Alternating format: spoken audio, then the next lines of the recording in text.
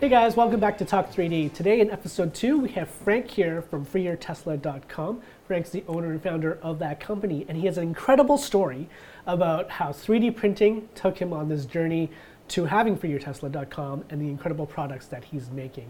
So, Frank, welcome. Hey guys. So I want to first, have you tell your story because I think it's incredible how we met just a year ago and started on this journey of 3D printing. So can you take us back to the very beginning, even before the 3D printing? How did we get started? What was the motivation for your company? Sure. So I got really into Tesla. I think as most people that own Teslas are, they're super enthusiastic about their cars. I bought a Model 3 about a year and a half ago, and super excited about it and the company and Elon Musk, and obviously, everyone that has a Tesla is a super fan.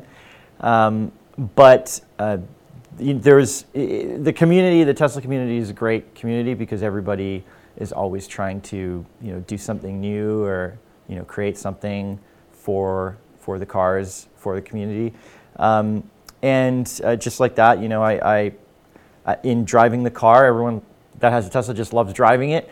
And you start to see things that might be cool to have. And I took one really long road trip. How long was this road trip, by the way? It was 4,500 miles. Okay, so we're not talking like a road trip that normal people would do. You literally drove across the continent with this. Yeah, oh yeah. Crisscrossed. And so in doing that road trip, I saw a really big need. There was no way to mount. I really wanted an iPad in there, but there was no iPad mounts. No matter where I looked on the market, there was no iPad mounts available that fit really nicely. And people that have Teslas, they want their everything to look like it was part of the car. And okay, but before we get there, why do you need an iPad? Doesn't your Tesla 3 come with a giant screen already? Yes, it does. But of course, not every app is on that screen. And so there's definitely in apps, especially if you're on such a long road trip with a passenger, they want to be able to have an iPad there. They don't want to be holding it the whole time. So I saw a really great opportunity to make a product. I saw a need. I figured if I see the need, then hopefully there's thousands of other people like me. But you came to it from a perspective of kind of like a consumer who has a Tesla 3 who could use this product. What makes you think that you could just make it on your own? Because you're not a manufacturer. You weren't a manufacturer anyway prior to this. Yeah, that's true. I took a chance. But that's when I thought, okay, I contacted Shop3D. I got an Ultimaker, and I started learning how to use it and how to prototype stuff. I mean, I knew a little bit about how to 3D print, and I knew design, so that part wasn't too difficult. But I took the time to really prototype, iterate the product, make it better and better and better, and make it perfect.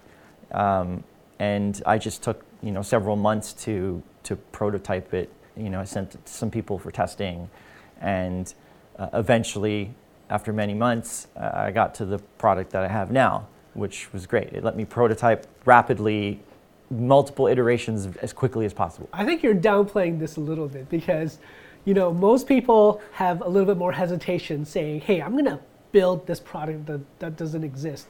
So what was your mentality like? It's like, did you just think, hey, you know what? All I need are some tools and I can already get started and I'm just going to take the next step. What is your mentality? What's your inspiration to just keep driving forward, even though you don't really have experience in manufacturing? How did you think that you could overcome that, or did you just not overthink it?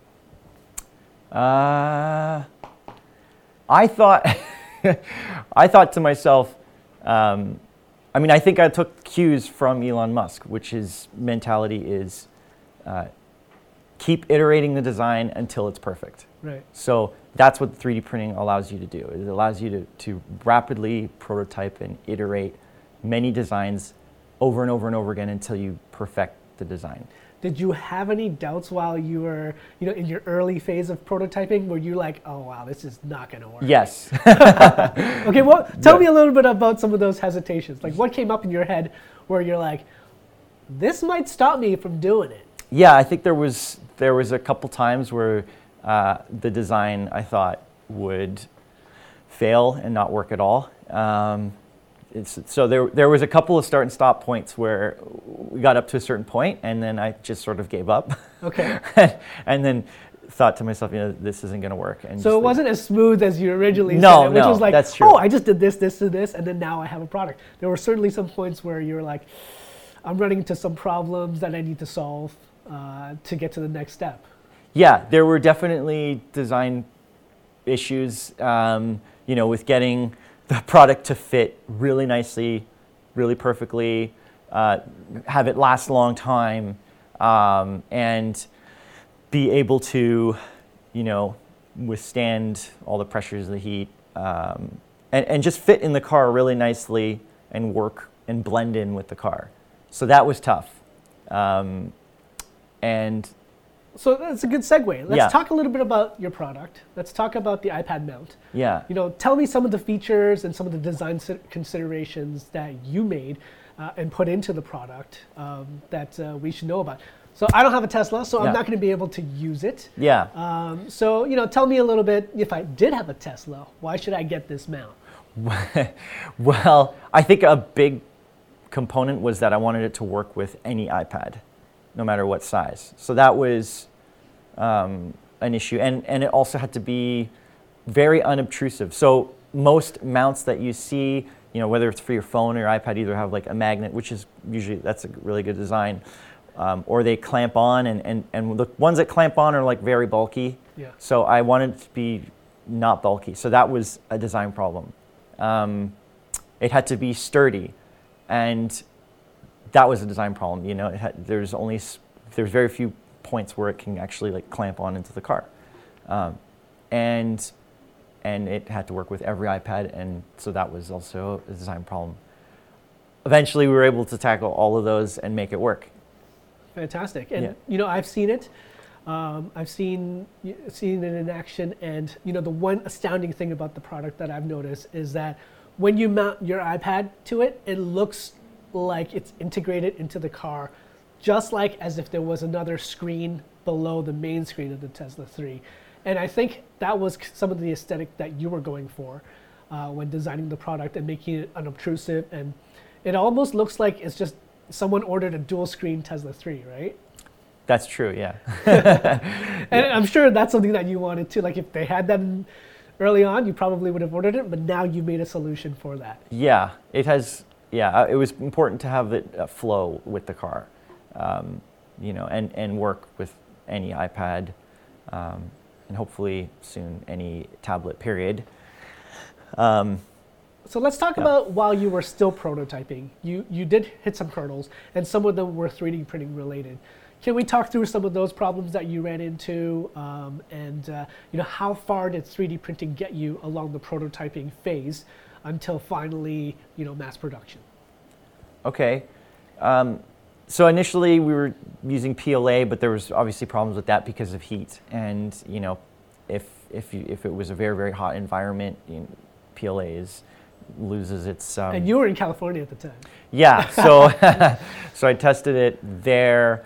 But that's when we just switched to ABS, which is great because it's basically the same as the material that you would if you injection molded it. So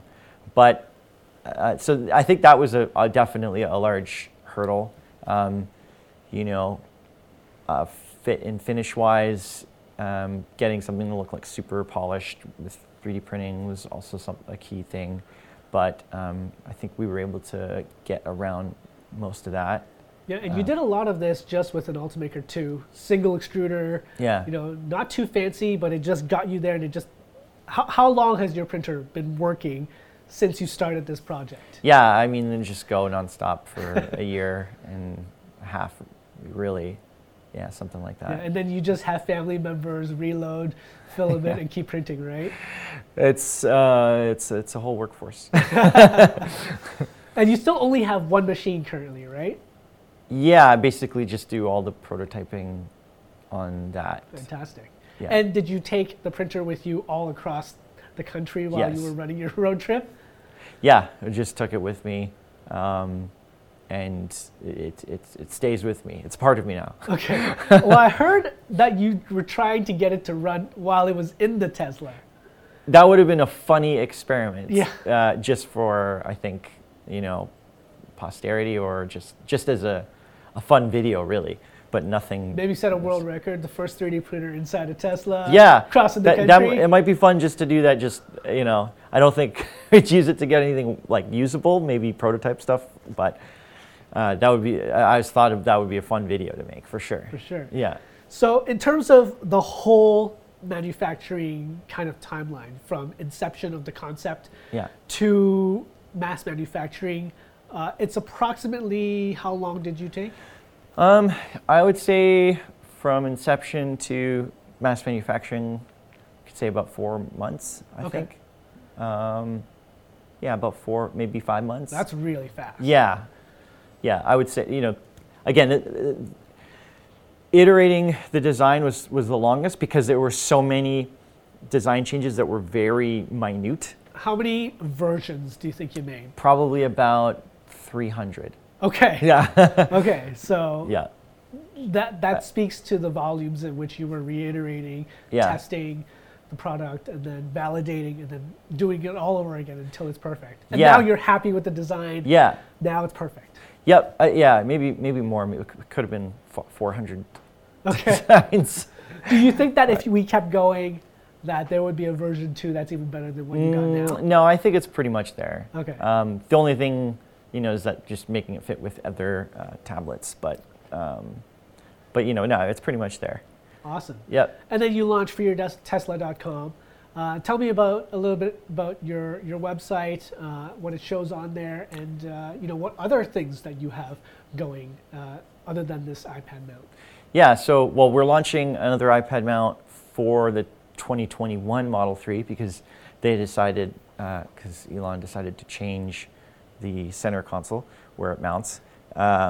So we're gonna we have the new design for that, and that's gonna come out soon. And we're designing other products. So we've got a new charger cap, something to protect your charger cable. That's gonna come out very soon.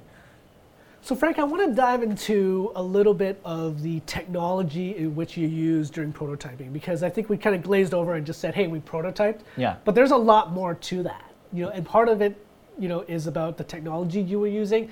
Part of it was about the materials that you were using. Tell us a little bit about your journey for prototyping and what kind of technology you used and why you chose that.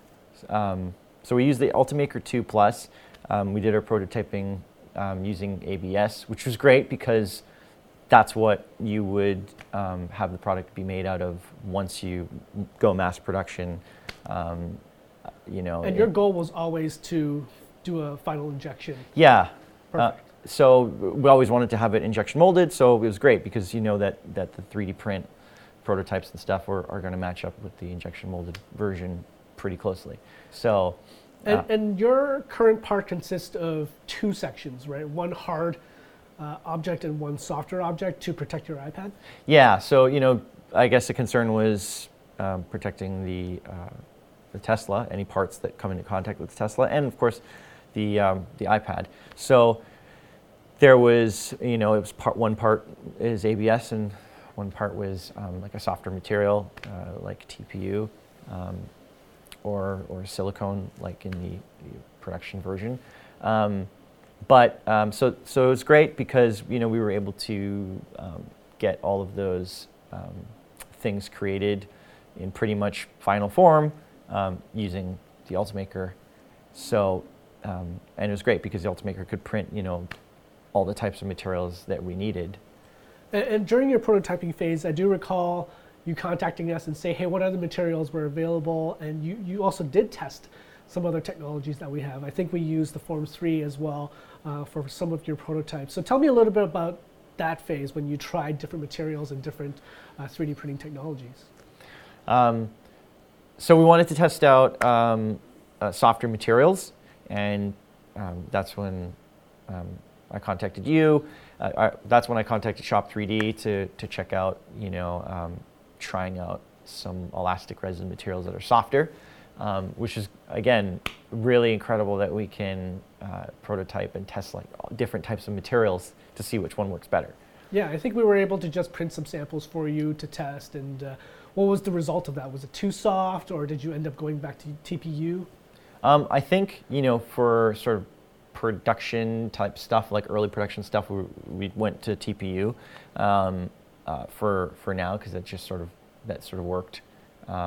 It just had the right properties, and then we ended up, for once we went injection on a silicone, which is even more soft, which is great, but it had all the properties we were looking for. So it was great.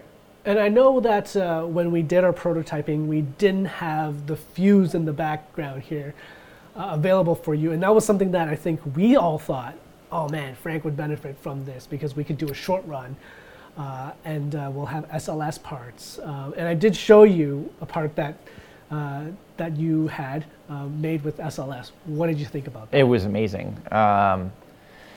Yeah, the part you showed me was really, really great.